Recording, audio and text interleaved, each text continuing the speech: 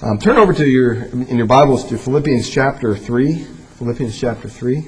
This morning we're talking about the benefits of knowing Christ. And if you're here this morning and you don't know Christ, you haven't had your sins forgiven, you don't have a personal relationship with Him, you can listen today and realize that there's some incredible benefits to knowing our Lord and Savior. And for those of us that do know Him, it's just kind of an encouraging message that we have today. This is a very personal passage in Philippians. We talked about it being Paul's testimony. And the word I appears a number of times throughout this text here this morning in verses 8 to 11. And even the word my appears several times. So he's talking in the first person. And it's a very personal viewpoint of Paul's own testimony. And it kind of gives us a little indicator of what was going on in Paul's heart at the time of his conversion.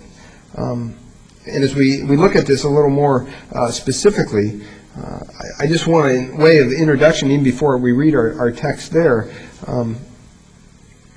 well, I'll go ahead and read Philippians here, and then I want you to turn over to Matthew 16. But let's read in Philippians here, just verses 7 through 11.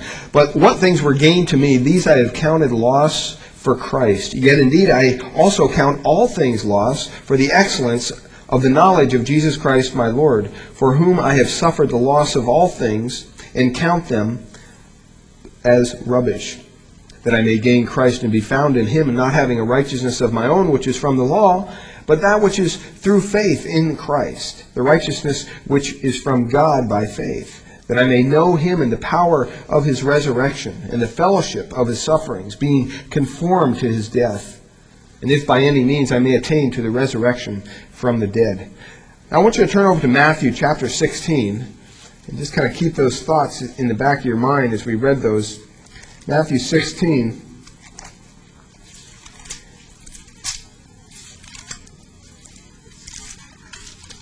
And look at verse 25.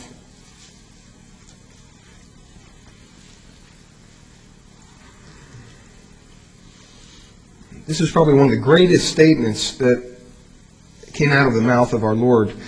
In verse 25 and 26, let's pick it up in verse 24. And Jesus said to His disciples, if anyone desires to come after me, let him deny himself and take up his cross and follow me. And then focus on verse 25 and 26. For whoever desires to save his life will lose it. But whoever loses his life for my sake will find it. For what profit is it to a man if he gains the whole world and yet loses his own soul? Or what will a man give in exchange for his soul? You see there, Jesus is talking about an exchange. Something exchanged hands. Something happened. There was an exchange. He was talking about losing something to gain something. And that's the same thing that Paul's talking about in Philippians. Our Lord said that if you want to gain your soul, it will cost you your life. If you desire to save your life, it will cost you your soul. In other words, if you hold on to the things that are very precious to us in this world in which we live, we have a tendency to reject the things that are precious to God. And it could cost us our eternal soul. There is an eternity. We don't just go to the grave and just, lay there. There is a life hereafter. And there's one of two places people will spend it. Either in heaven, in glory, with God the Father and the Lord Jesus Christ, because they've trusted in the atonement, they've trusted in the work of Christ on the cross. They put their faith and trust in Jesus Christ as their Lord and Savior. They'll be in heaven. But for those who trust in their own works or their own religion or anything else, there's a place called hell, and it's a very real place. And sometimes we don't like to talk about it because it's not a lot of fun to talk about hell. But it's a very real place. And it's a place that exists for those who reject Jesus Christ, the Savior. Because there has to be punishment for sin. Because we serve a righteous God, a holy God. If he wasn't holy, if he wasn't righteous, he could maybe overlook it and say, well, the people that rejected my son, I'll just send them to heaven anyway. But he can't do that. You wouldn't have any respect for a judge if you went before the judge and someone broke into your house and stole items that were precious to you, and you went to court. They caught the guy, and you went to the courthouse to see this guy prosecuted for burglary and stealing things from your home. And the judge at the end of the trial said, you know what, you're guilty. Everybody knows you're guilty. You know you're guilty. But you know what, I'm just going to let you go because I feel like I'm a nice guy today. You would stand up and say, wait a minute, that's not right. See, God has to punish sin. And there's a place called hell, and that's where people go who reject the offer of forgiveness, who reject the payment that Christ has made. And so what Jesus is saying here is that, you know what? Sometimes in lives we tend to hold on to things a little too tightly. And there has to be an exchange of hands. And there's an exchange here, and there's a very significant principle. There's an exchange of all that I am for all that Christ is. That's what salvation is all about. There's an exchange of all my religious activities, all the things that I write down in my book that I do that I think are good, the ceremonies and the righteous works and all that stuff. I got to trash all that, throw it on the rubbish heap, and turn to Christ.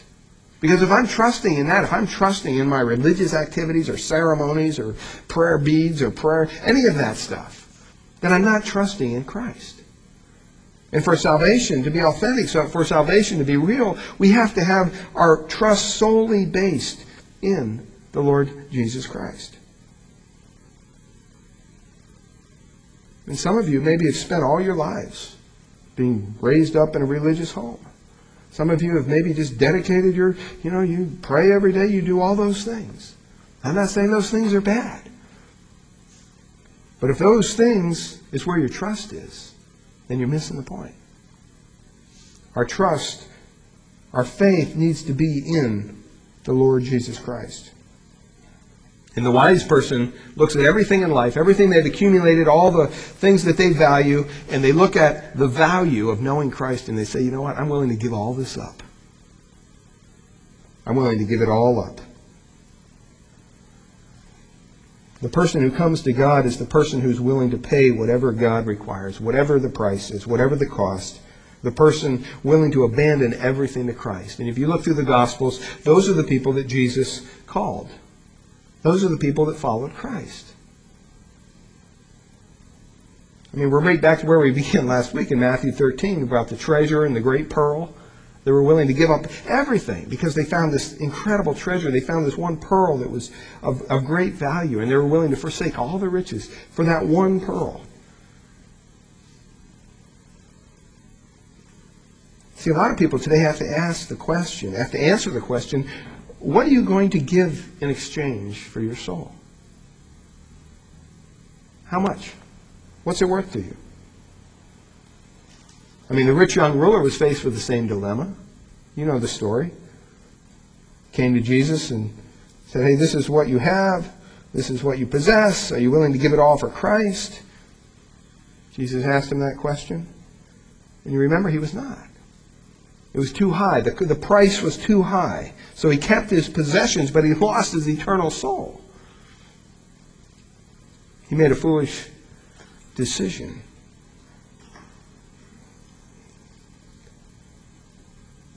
See, every person has to face the choice of what they're going to do with Christ. When they're confronted with Christ, what's the reaction going to be? Are they going to exchange what they have for all that Christ is? Or are they going to hold on to what they have and walk away from Christ? Because you can't have both. You can't have both. And what Paul is saying as we turn back to Philippians, just in review of last week, you remember he said, hey, I've had all these things. I've had things that I inherited. I had rituals. I had race. I had rank. I was of the nation of Israel. I was circumcised the 8th day. I was of the tribe of Benjamin. And there were things that I even gained in my life, Paul said, that I achieved. That he was a Hebrew of the Hebrews. In other words, he wasn't just raised in a Hebrew family and went along with it. He actually lived it out. Some of you here this morning maybe have raised in a Christian family. Some of you young people may be raised in a Christian home. You know, it's not good enough that your parents are Christians. Don't think for a minute that you're getting to heaven because your parents live a Christian life. You're accountable for your own soul. You're accountable for what you do when you're confronted with Christ. So it's not by tradition, Paul said. Salvation is not by religion. It's not by even being sincere. You can be very sincere about something and be sincerely wrong. And he even went on and he said salvation is not by the law. It's not by having your own righteousness. Because he was blameless when it came to the law, he says. And he said, I looked at all those things, and remember, we looked at like an Excel document, and we said there's a loss column and a profit column. And what he thought was profit in his life, when he came into an encounter, a personal encounter with Jesus Christ, all those things that he thought were good and were gaining him favor with God, and he was being religious and doing all these good things, he had to look at those and say, you know what, I have to move these from the profit column over to the loss column. Because they're not worth anything before a holy God. I need to have my faith in the Lord Jesus Christ. Remember in Acts chapter 9, where we read about Saul's conversion. I mean, Paul was not just always this, Christian man. He was of Jewish background. And he lived his faith in a very real way. He believed so much that his way was the right way that he went out and he opposed anybody that stood in his way. It'd be kind of like if all of a sudden there was some cult that kind of raised its head here in Redwood City and started to take over the whole city. Hopefully believers would raise up and say, hey, wait a minute. This is a threat. These people are closing down churches. If that's the case, pretty soon they'll make it to our church and they'll close us down. We're going to stand up for what's right because we believe in Christ. Well, Paul had that same passion. Paul had that same just drive for his own faith, for Judaism.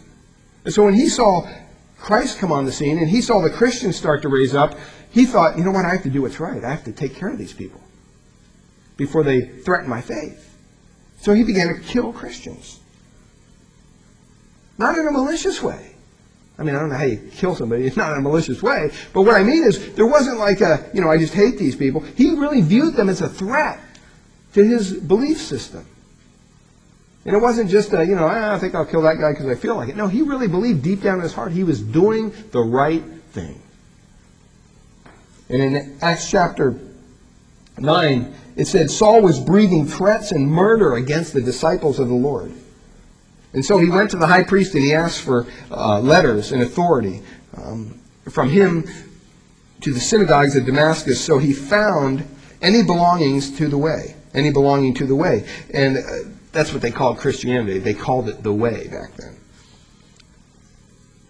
Because Jesus said, I am the way. And he found these, both men and women, and it says there in Acts that Paul went and he bound them and brought them to Jerusalem. In other words, he went and he got the authority. He was killing these people. And it came about in verse 3 there, chapter 9. As he journeyed, he was approaching Damascus.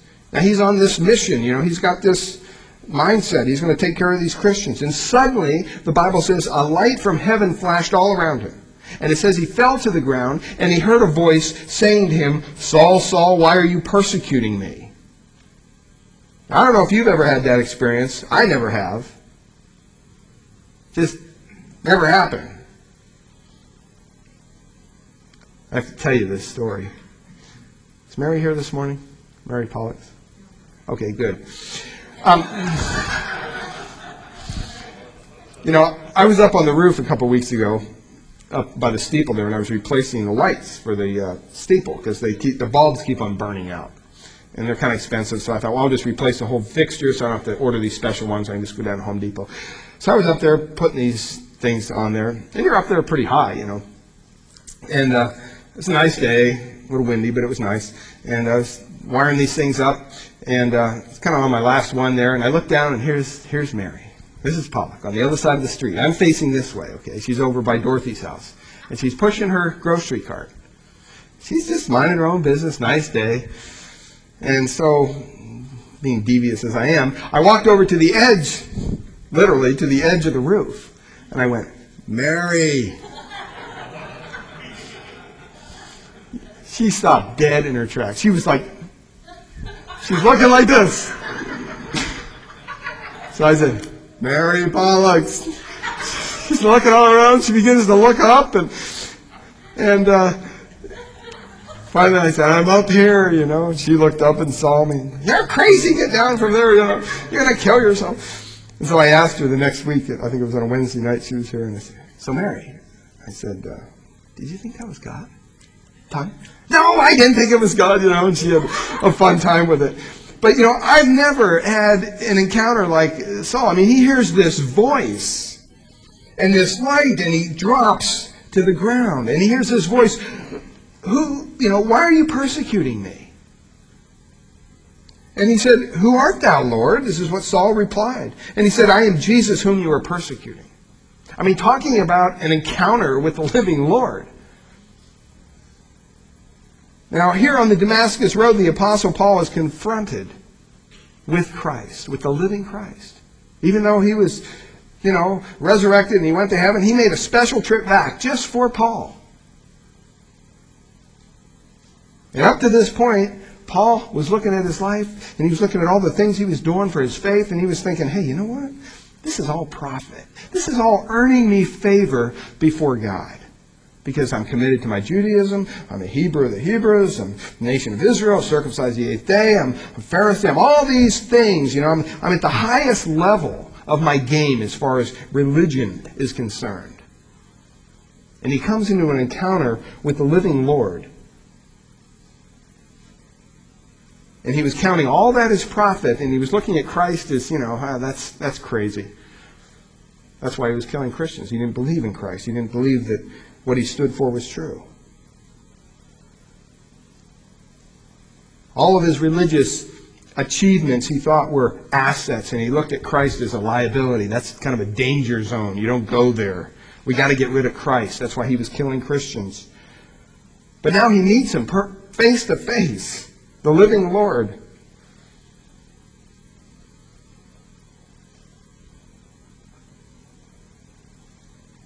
He doesn't tell us, Luke doesn't, as he's writing Acts, anything about what's going on inside of Paul. Doesn't say anything about it.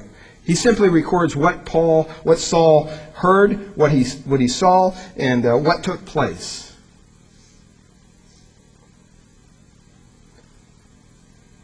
But when you read down through chapter 9, it's obvious that Paul was converted. There was obviously something different about him. By the time you get down to verse 11, Saul is praying.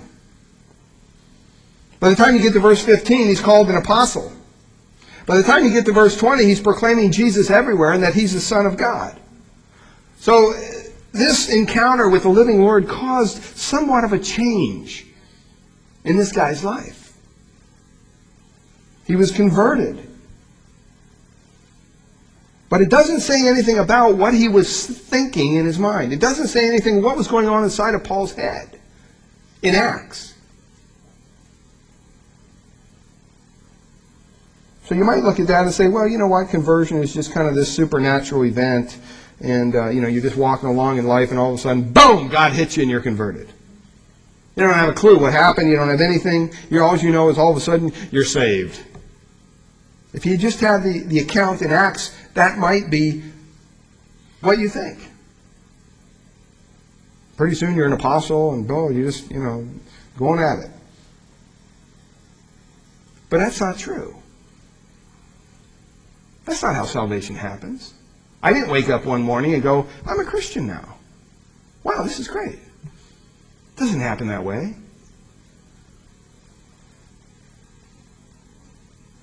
Don't get me wrong, salvation is a sovereign act that God performs in the human heart. But our human faculties aren't just forgotten about. And as you look in Philippians, you really have what's going on inside of Paul's mind. What's going on inside his heart. You have the internal response to that encounter with Christ that happened in the book of Acts on the Damascus Road as it's recorded there.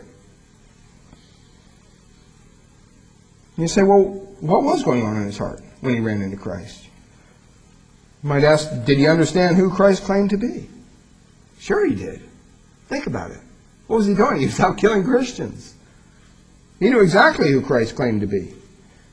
He understood clearly who he claimed to be. He understood that he claimed to be the Messiah. He claimed to die as a sacrifice for sin. He claimed to rise from the dead. He knew all this. He knew the facts. He also knew that Christians preached a certain kind of message. He knew that they preached a gospel of grace, not a gospel of the law. See, that was something he was familiar with, the law. He kept the law. He was blameless. See, factually, Saul understood who Christ was. He understood the facts of his life. He also understood the facts of the gospel that were being preached by Christians all around him. And that's why he persecuted him, because he thought that was heresy according to his faith. So he understood it. He knew all about Christ and he knew the gospel. But that's different. That's totally different than being confronted by the living Lord, isn't it? See, he knew all that stuff, but it wasn't until the Damascus Road that Jesus stopped him in his tracks when he was confronted by Christ. And the Holy Spirit began to illuminate his heart and to take those blinders off his eyes that were there. And he began to consider Christ for the first time. Someone wrote this: salvation is a sovereign act of God by which he invades the sinner's darkness, gives him light, and saves him. That being said, salvation does not annihilate, destroy, or bypass the human faculties that we have. It stimulates them to do the right thing. And so we have in Philippians this section of Scripture that we're looking at this morning, really what's going on in Paul's mind, what's going on in his emotions and his will on the inside of these days when he was on the road at Damascus. What was he experiencing? What was he feeling? Well, if you look at Philippians 3, verses 3 and 4, you see this is a guy that put all his confidence in his flesh. He put all his confidence in his willing and his ability to perform, do the right thing. His religion, his sincerity, his race, his tribe, his rank, his self-righteousness according to the law. That's where all his confidence was. And I'm sure that he believed that he was saved. He believed that he was doing the right thing because of his religious privilege and his religious achievement in his faith. And now all of a sudden he's walking down the Damascus Road and he confronts the living Lord Jesus Christ. And the Spirit of God all of a sudden gives him a spirit of understanding, and he sees Christ for the first time as a real valuable asset, not a liability. He sees Christ for the first time as that real pearl, that real gem, that real treasure. And he looks at his life and he says, you know what? All this stuff that I've been building up and I've been putting my faith in for years, I got to move it from the prophet column over to the lost column if I'm going to embrace Christ. He understood that. And he's willing to throw it all into a bag and trash it on the trash heap. All those things that we talked about last week. He's willing to give it up because he understood the value of knowing Christ. See, he made that exchange that Jesus talked about. What will a man give in exchange for his soul? Well, Paul gave everything. Everything. He didn't hold back anything. Paul sold all to buy that treasure, to buy that pearl, to hang on to Christ, to make that exchange happen.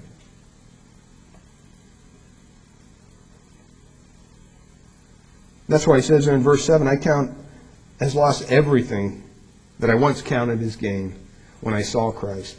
Because God showed me so clearly the glories of Christ. Because God showed me so clearly that only Christ could save. That's what God showed Paul. And only Christ could provide the way to God's kingdom. And only Christ could provide eternal life. See, it's not through a church. It's not through this church. It's not through any other church. That has nothing to do with your personal relationship, your personal accountability before a holy God. See, if that were the case, I would say, hey, you know what? You need to join this church. Because if you join this church, then you'll be saved. Well, that's heresy. This church is just a church. There's lots of different churches. It's not about what church you belong to. It's not about what building you go to worship on a Sunday morning. It's about, do you know the purpose of that worship? Do you know the Savior? Do you know the Lord? If you know Him personally, all this stuff is just kind of external trappings to your faith. See, in our society, we grow into this mentality that we go to church. So Sunday morning, what do? We put on our clothes, hopefully take a shower, put on our clothes, make ourselves smell nice, look nice, everything. Go to church. How do you act in church? Well, there's a certain way you act in church. You know, you don't walk into church, hey, what's up? No, I'm here, I don't like to be here. You wouldn't do that. You know, I mean, I know you've had the little fights on the way to church. And my wife and I have had little fights on the way to church. And, you know, we get out of the car, slam the door, and, oh, hi. That just happens. That's our flesh. That's just being transparent. I mean, you know, that'd be crazy to say, oh, no, we're always like this. No, we're not. You know, sometimes, and you may not know this, but your pastor's got an anger problem sometimes. And I remember, you know, I can recount several times. I can't even count them. Sometimes they're so new. My wife turns to me and goes, shh, don't be so intense. The neighbors may hear you. So we got those new windows over there, you know. I thought they were supposed to keep that inside. But, you know, the point of it is here is that, you know, we put all these trappings on our faith. And the reality is this. You know what? You're accountable to God for your own soul. And it doesn't matter what church you go to. It doesn't, you know, none of us say, hey, we're glad you're here. Don't get me wrong.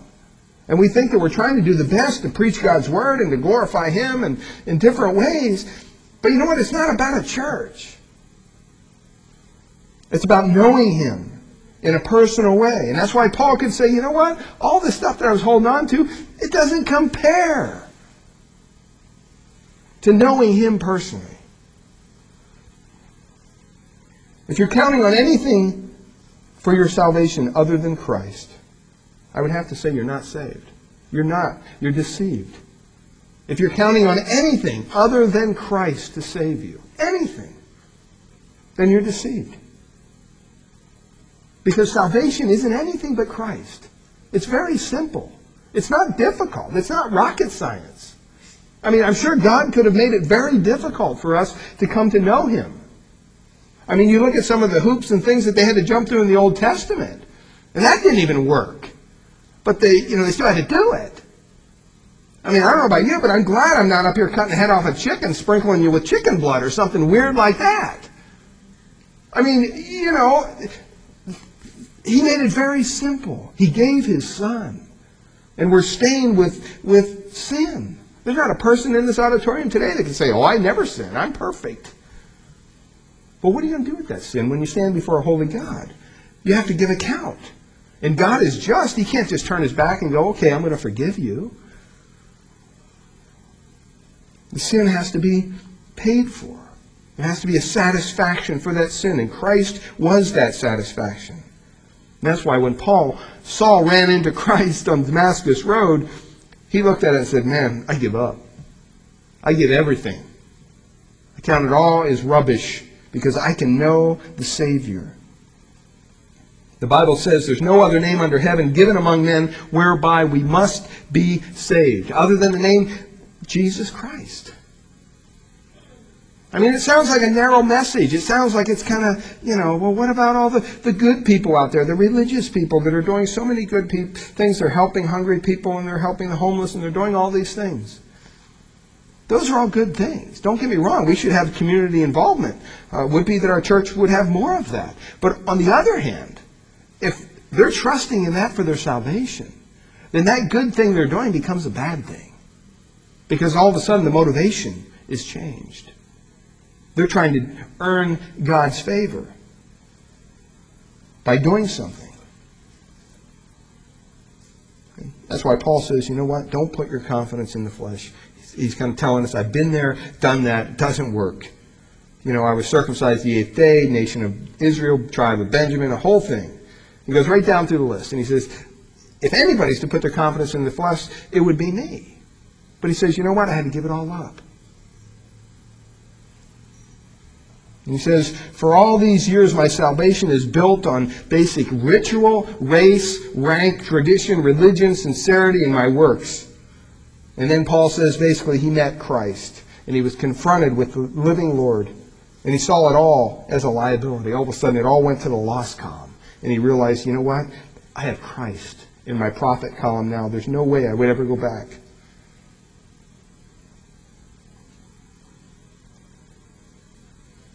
You notice that Paul didn't say, I had some things that were good, but Christ is better. He didn't say that. He said, everything I had is what? It's for the dung, for the manure pile. That's what he counted it. He didn't say some of it was good. He said all of it was bad. Liabilities are bad. When you're putting your faith in anything other than Christ, that's a liability, because the Word of God says that our faith should only be put in the Lord Jesus Christ. So all that good stuff that maybe you think you're doing in your own life is really bad if you're doing it to earn God's favor. Now, this morning, we want to look at quickly 5 things that Paul gained by knowing Christ. 5 things that he gained by knowing Christ.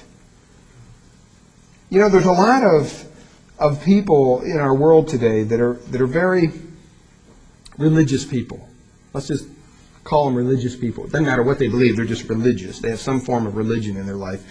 And I don't know about you, but when I share Christ with people, some of the hardest people to reach with the gospel of Jesus Christ are the people who are religious.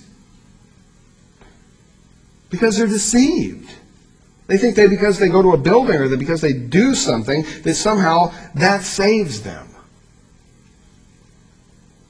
And it seems like the more religious they are, the more sincere they are, and the more they're stuck in their tradition of the religion, and the more ceremonies and all this stuff, and the harder they are to reach. Well, why is that? It's because their confidence is in all that stuff. And God has to strip away all that stuff. And I'm just here to tell you, all that stuff is not good stuff. It's bad stuff when it keeps you from Christ. Religion can damn the soul. False religion really deceives the mind and damns the soul. And so Paul looked at his life and he said, all this stuff is trash. Now let me tell you what I got. Let me tell you some of the things that, after I kind of put off all these things, that Christ blessed me with. There's 5 things. The first one is salvation begins with the knowledge of Jesus Christ. And these are throughout the whole New Testament. I mean, we're not going to go into these in depth because we'd be here forever. But the first thing Paul gained is he gained the knowledge of Jesus Christ. And just to let you know, God is impressed with the things we're going to talk about today. This impresses him. If you have these things in your life, God is looking down on you and saying, I'm impressed. Because these things don't come from you. They come from God. See, the things we talked about last week, all the things that Paul was storing up, those are things that he generated. Those are things that he inherited. And God was saying, I'm not impressed with that. I'm impressed with what I can give you. And that's what we want to look at this morning. The first one is the knowledge of Jesus Christ. Look at verse 8. Philippians 3, verse 8. He says, yet indeed I count all things lost for the excellence of the knowledge of Jesus Christ my Lord. Count all things as rubbish. Count all things in the lost column because I have the opportunity to know Christ. It says right there, the surpassing value, the excellency of knowing Christ. See, that's the key to understanding this, is that when you know Christ, you realize that that's the main thing.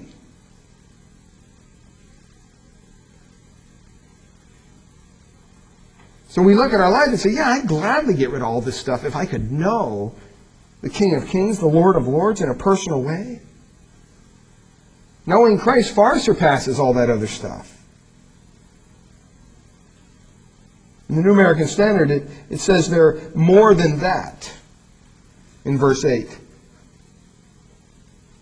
Yet indeed. And every translation almost says it differently because it's a bunch of Greek participles just kind of thrown in there. And when you translate it, it doesn't make any sense. It's almost like he couldn't describe what he wanted to tell us. And if you were going to actually translate the literal Greek, here's what it would say. But rather, therefore, at least, even. That's why they say there, yet indeed, or, more than that.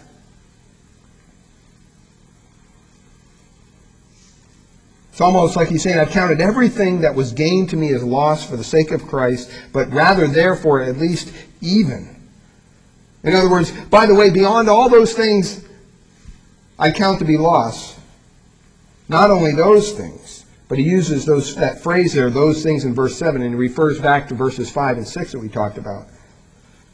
It's not only those things that I see as loss, but I see everything as loss in comparison to knowing Christ. In other words, you can't trust in anything. Not just those things, he's saying, but anything. You can't trust in your own wisdom. You can't trust in your own intellect. You can't trust in your own mind, your own religious instincts. You can't trust in anything else other than the Lord Jesus Christ. Paul says, I count them all as a liability. Don't put your trust in those things. They're not going to save you. And what he's talking about is any kind of allegiance, any kind of an act that would think that you would think is some kind of meritorious before God, that would earn God's favor. He says that's a loss. Whenever a religious man thinks he can boast about anything, stop and think about it. It could even happen to Christians. Sometimes. You get your priorities in the wrong spot, and pretty soon praising God turns into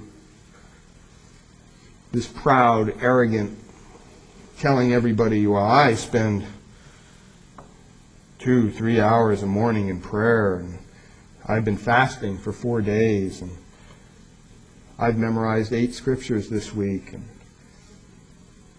I've been at all the Bible studies. And oh yeah, I've witnessed to everybody I've seen this week. My answer is, who cares? I mean, that's great you're doing those things.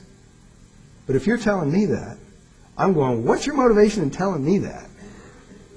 And you think that I'm going to look at you like you're holier because you do those things? That's not true. That's not true at all. Not that you shouldn't do those things. Those are wonderful things. But if you're in the mindset that you got to kind of brag about your religious activities, you better stop and say, what's my motivation here? Because that's the opposite of what Jesus said to do. So you don't go out on the corner and put ashes on your head and say, hey, look at me, like some religious clown. You do it as unto the Lord.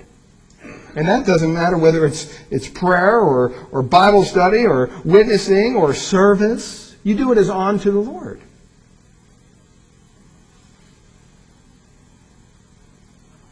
I mean, who gets all the credit when you have an effective Bible study? Who gets all the credit when you witness to somebody and they actually get saved? Who gets all the credit when you're praying and your prayers are answered? If you say, well, I do, don't I? You're wrong. God gets the credit.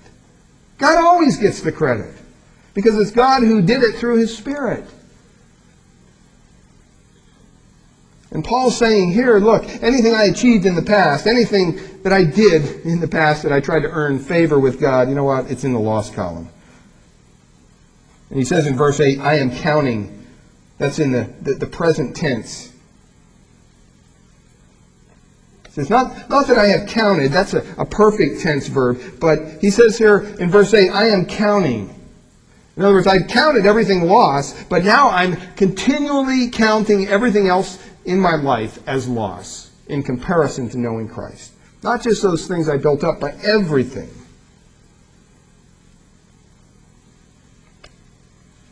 It just can't compare with Christ. That's what he's saying. There's nothing on the same plane. There's no achievement, no religious activity.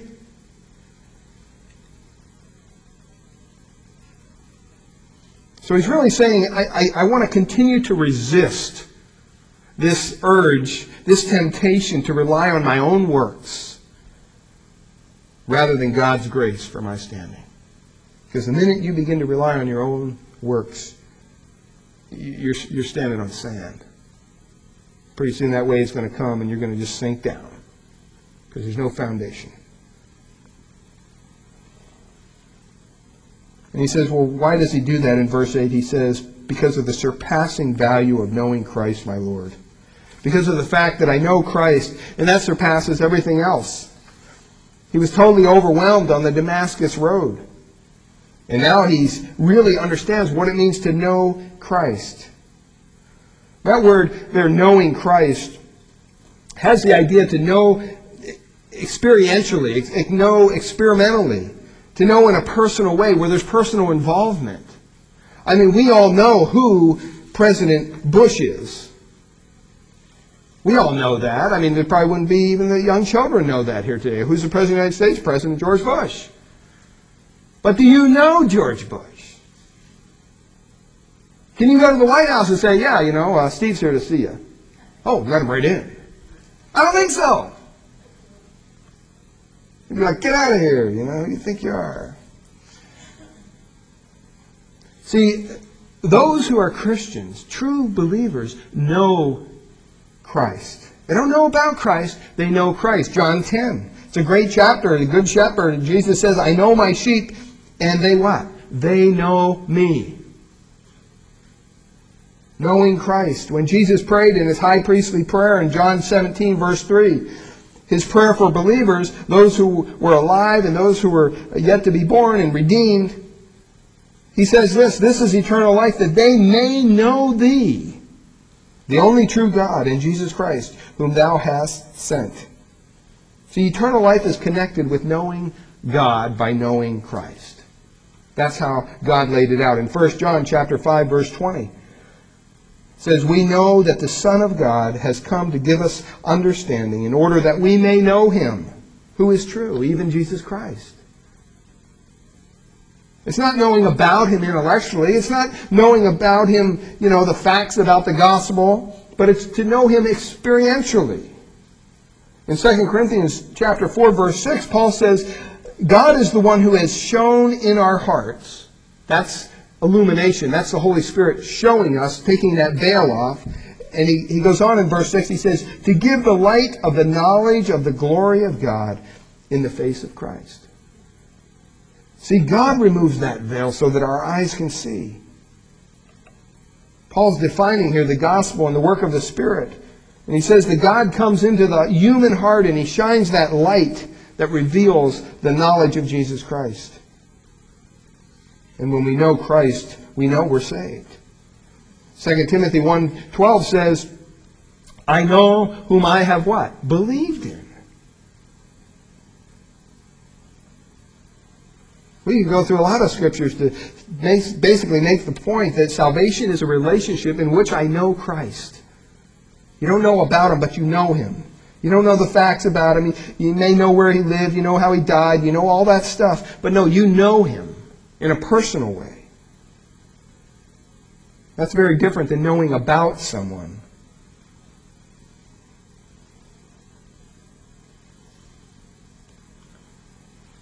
Among the pagans in their culture back then, they referred to this knowledge as kind of an elevated, kind of a mystical experience with their deity.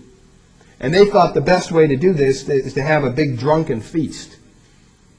And that's what they do. They get together and they just drink and get totally drunk. And they thought that by that process, somehow they're elevating themselves up to their deity. And that's why in Ephesians 5, Paul speaks of that, the drunkenness, and even in our day and age, there's people that,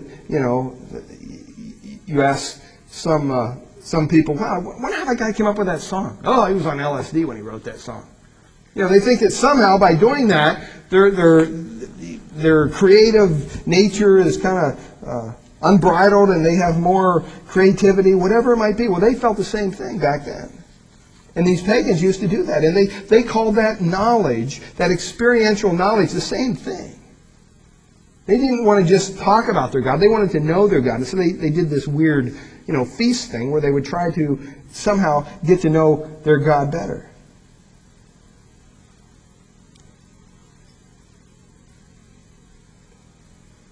Well, what Paul is saying is that we should know Christ in an experiential way.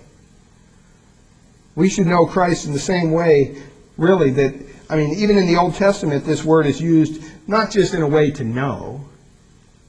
It said Adam knew his wife, and she bore a son. Now, it doesn't mean Adam knew who she was, obviously. It meant that Adam had a loving relationship with his wife, and they bore a son. They knew each other. Jesus said, my sheep hear my voice, and I know them. In other words, I have a bond of love with them. Jesus even said, depart from me, I never what? I never knew you. I never had a bond of love with you.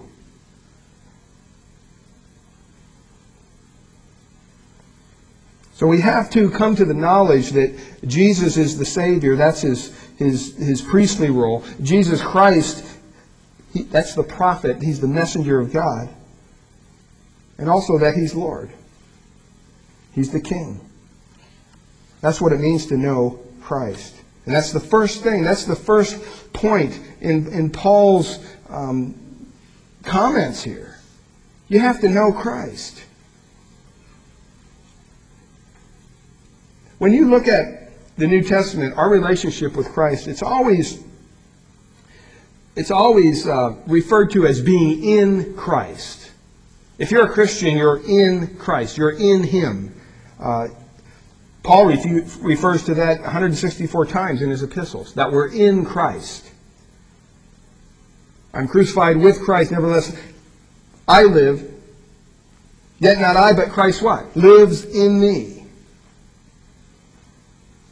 So it's not I, but it's Christ who does this. I have the mind of Christ. There's that deep knowledge. And Paul says, you know what, I'm going to count everything as loss to know my Savior. I'll exchange it. Secondly, these last four go kind of quickly. Salvation is not only the knowledge of Christ, but the righteousness of Christ. In verse 9 he says, and be found in Him, not having a righteousness of my own derived by the law, but that which is through faith in Christ. The righteousness which comes from God on the basis of faith. That's what he did his whole adult life. He tried to earn righteousness with God by doing all these right things.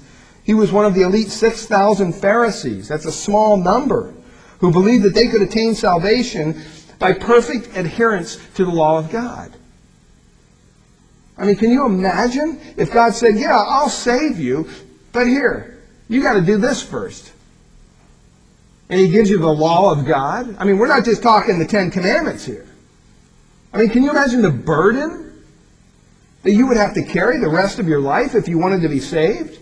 If God said, somehow, if you can do this, then you'll be saved. Even if it was just the Ten Commandments, we'd all blow it. We'd never make it. What kind of righteousness is that? That would be a performance-based righteousness. Romans 3:19 and 20 says, by the deeds of the flesh, or the deeds of the law, shall no flesh be justified. In other words, we're not justified before God by what we do. We're justified before God by what we trust in, by Christ.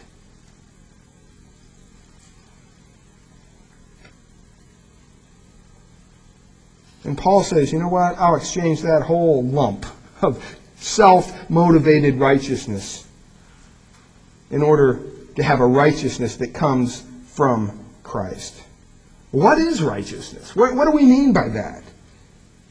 It basically means to have a right standing before God.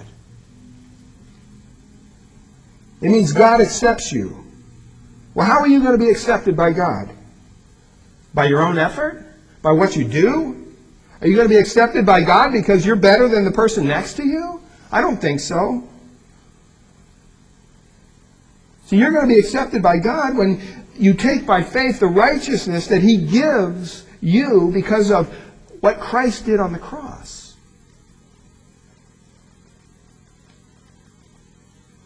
God gives you Christ's righteousness.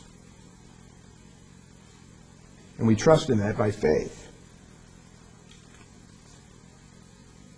Faith is best described in this way. Faith is the confident, continuous confession of total dependence and trust in Jesus Christ for the necessary requirements to enter God's kingdom. That's what faith is. Faith is the confident, continuous confession of total dependence. It's like we were singing, this morning, that song, Breathe. When I first heard that song, I thought, what is this song about? Breathe. This is the air I breathe. Sounds like a weird song to be singing in church. And then I started realizing, you know what? What does that mean? This is the air I breathe. Without Christ, I have no hope. If somehow we sucked all the air out of this room right now, we'd be dead in a matter of minutes. Why? Because we need it. We're desperate for it. That should be the same passion that we have for Christ. The passion that we have to breathe every second when we take that breath and we exhale. Our body needs that. That's the desire that we should have for Christ. Thirdly, not only does He provide Christ's righteousness, but He provides the power of Christ. Look at verse 10. He says that I may know Him, and it's an ongoing knowledge, and He's already started in that direction. It's kind of a deeper knowledge. And the power of His resurrection. In other words, I'll give up everything for the power of Christ.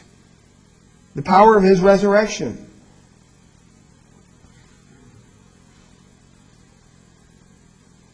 There's no power in the law. There's no power to overcome sin in our own flesh. There's no power for spiritual service in my flesh. There's no power for victory in my flesh. There's no power for witnessing in my flesh. And Paul says, that's how I've been operating. I've been trying to do all this stuff in the flesh, and now I'm willing to trade it all because I see the power of His resurrection. I mean, you stop and you think of all the miracles that Christ did, everything that He did in His ministry. If you had to narrow it down to one event that showed that He was truly powerful, it would have to be His resurrection. You can probably explain all the other stuff, but His resurrection, you can't explain that. That's true resurrection power. That's the power of God at work. And that same power is available to us to live the life that He's called us to live. That's the only way that we can conquer sin on a daily basis, is to trust in the power of Christ. Fourth thing, salvation also brought him fellowship with Jesus Christ. He says that in verse 10. It says, the fellowship of His sufferings, being conformed to His death.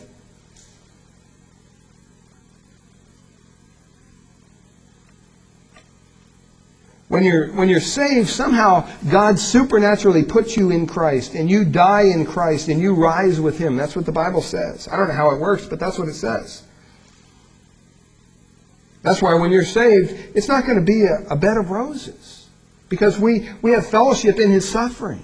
We're going to have to suffer as believers. That's just bottom line. Anybody that teaches anything else is heresy. I don't see Christ going around on to everybody in the New Testament saying, oh yes, it's health, wealth, and prosperity. That's what you need to trust in. That's how you know God is blessing you.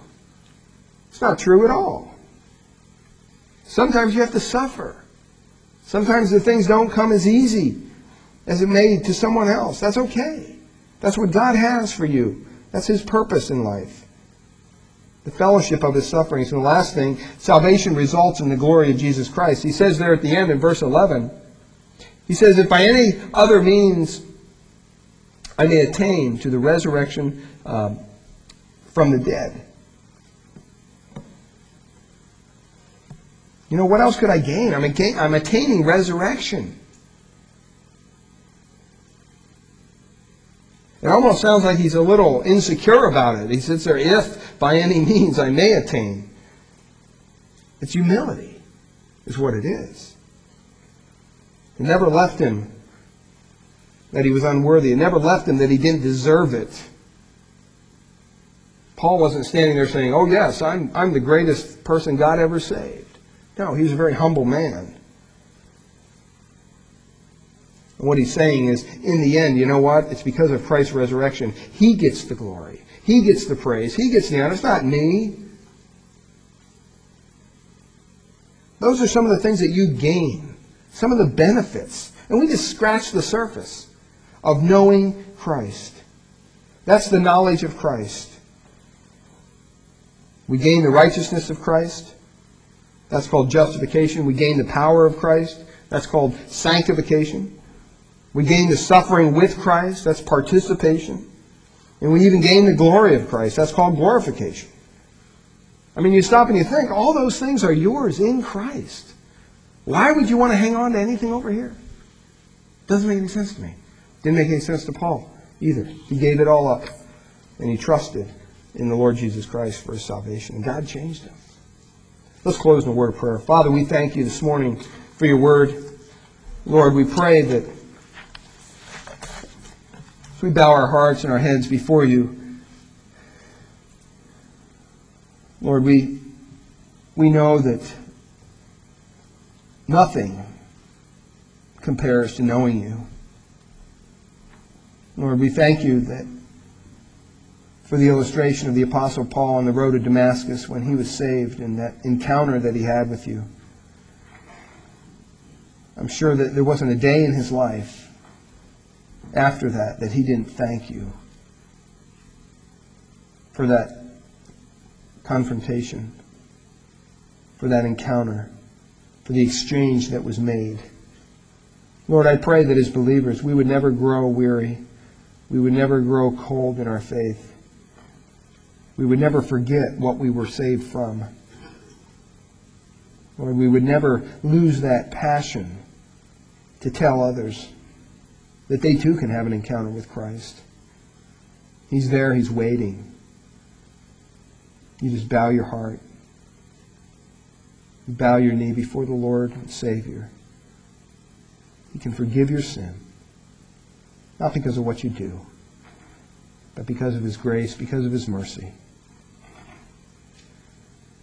We pray, Lord, that we would make sure that we have the right columns in the right order. That our prophet column isn't filled up with a bunch of stuff that we do. But it's only filled with Christ, who is to us knowledge, righteousness, power, fellowship, and glory. And Father, we thank you this morning. We pray this in Jesus' name. Amen.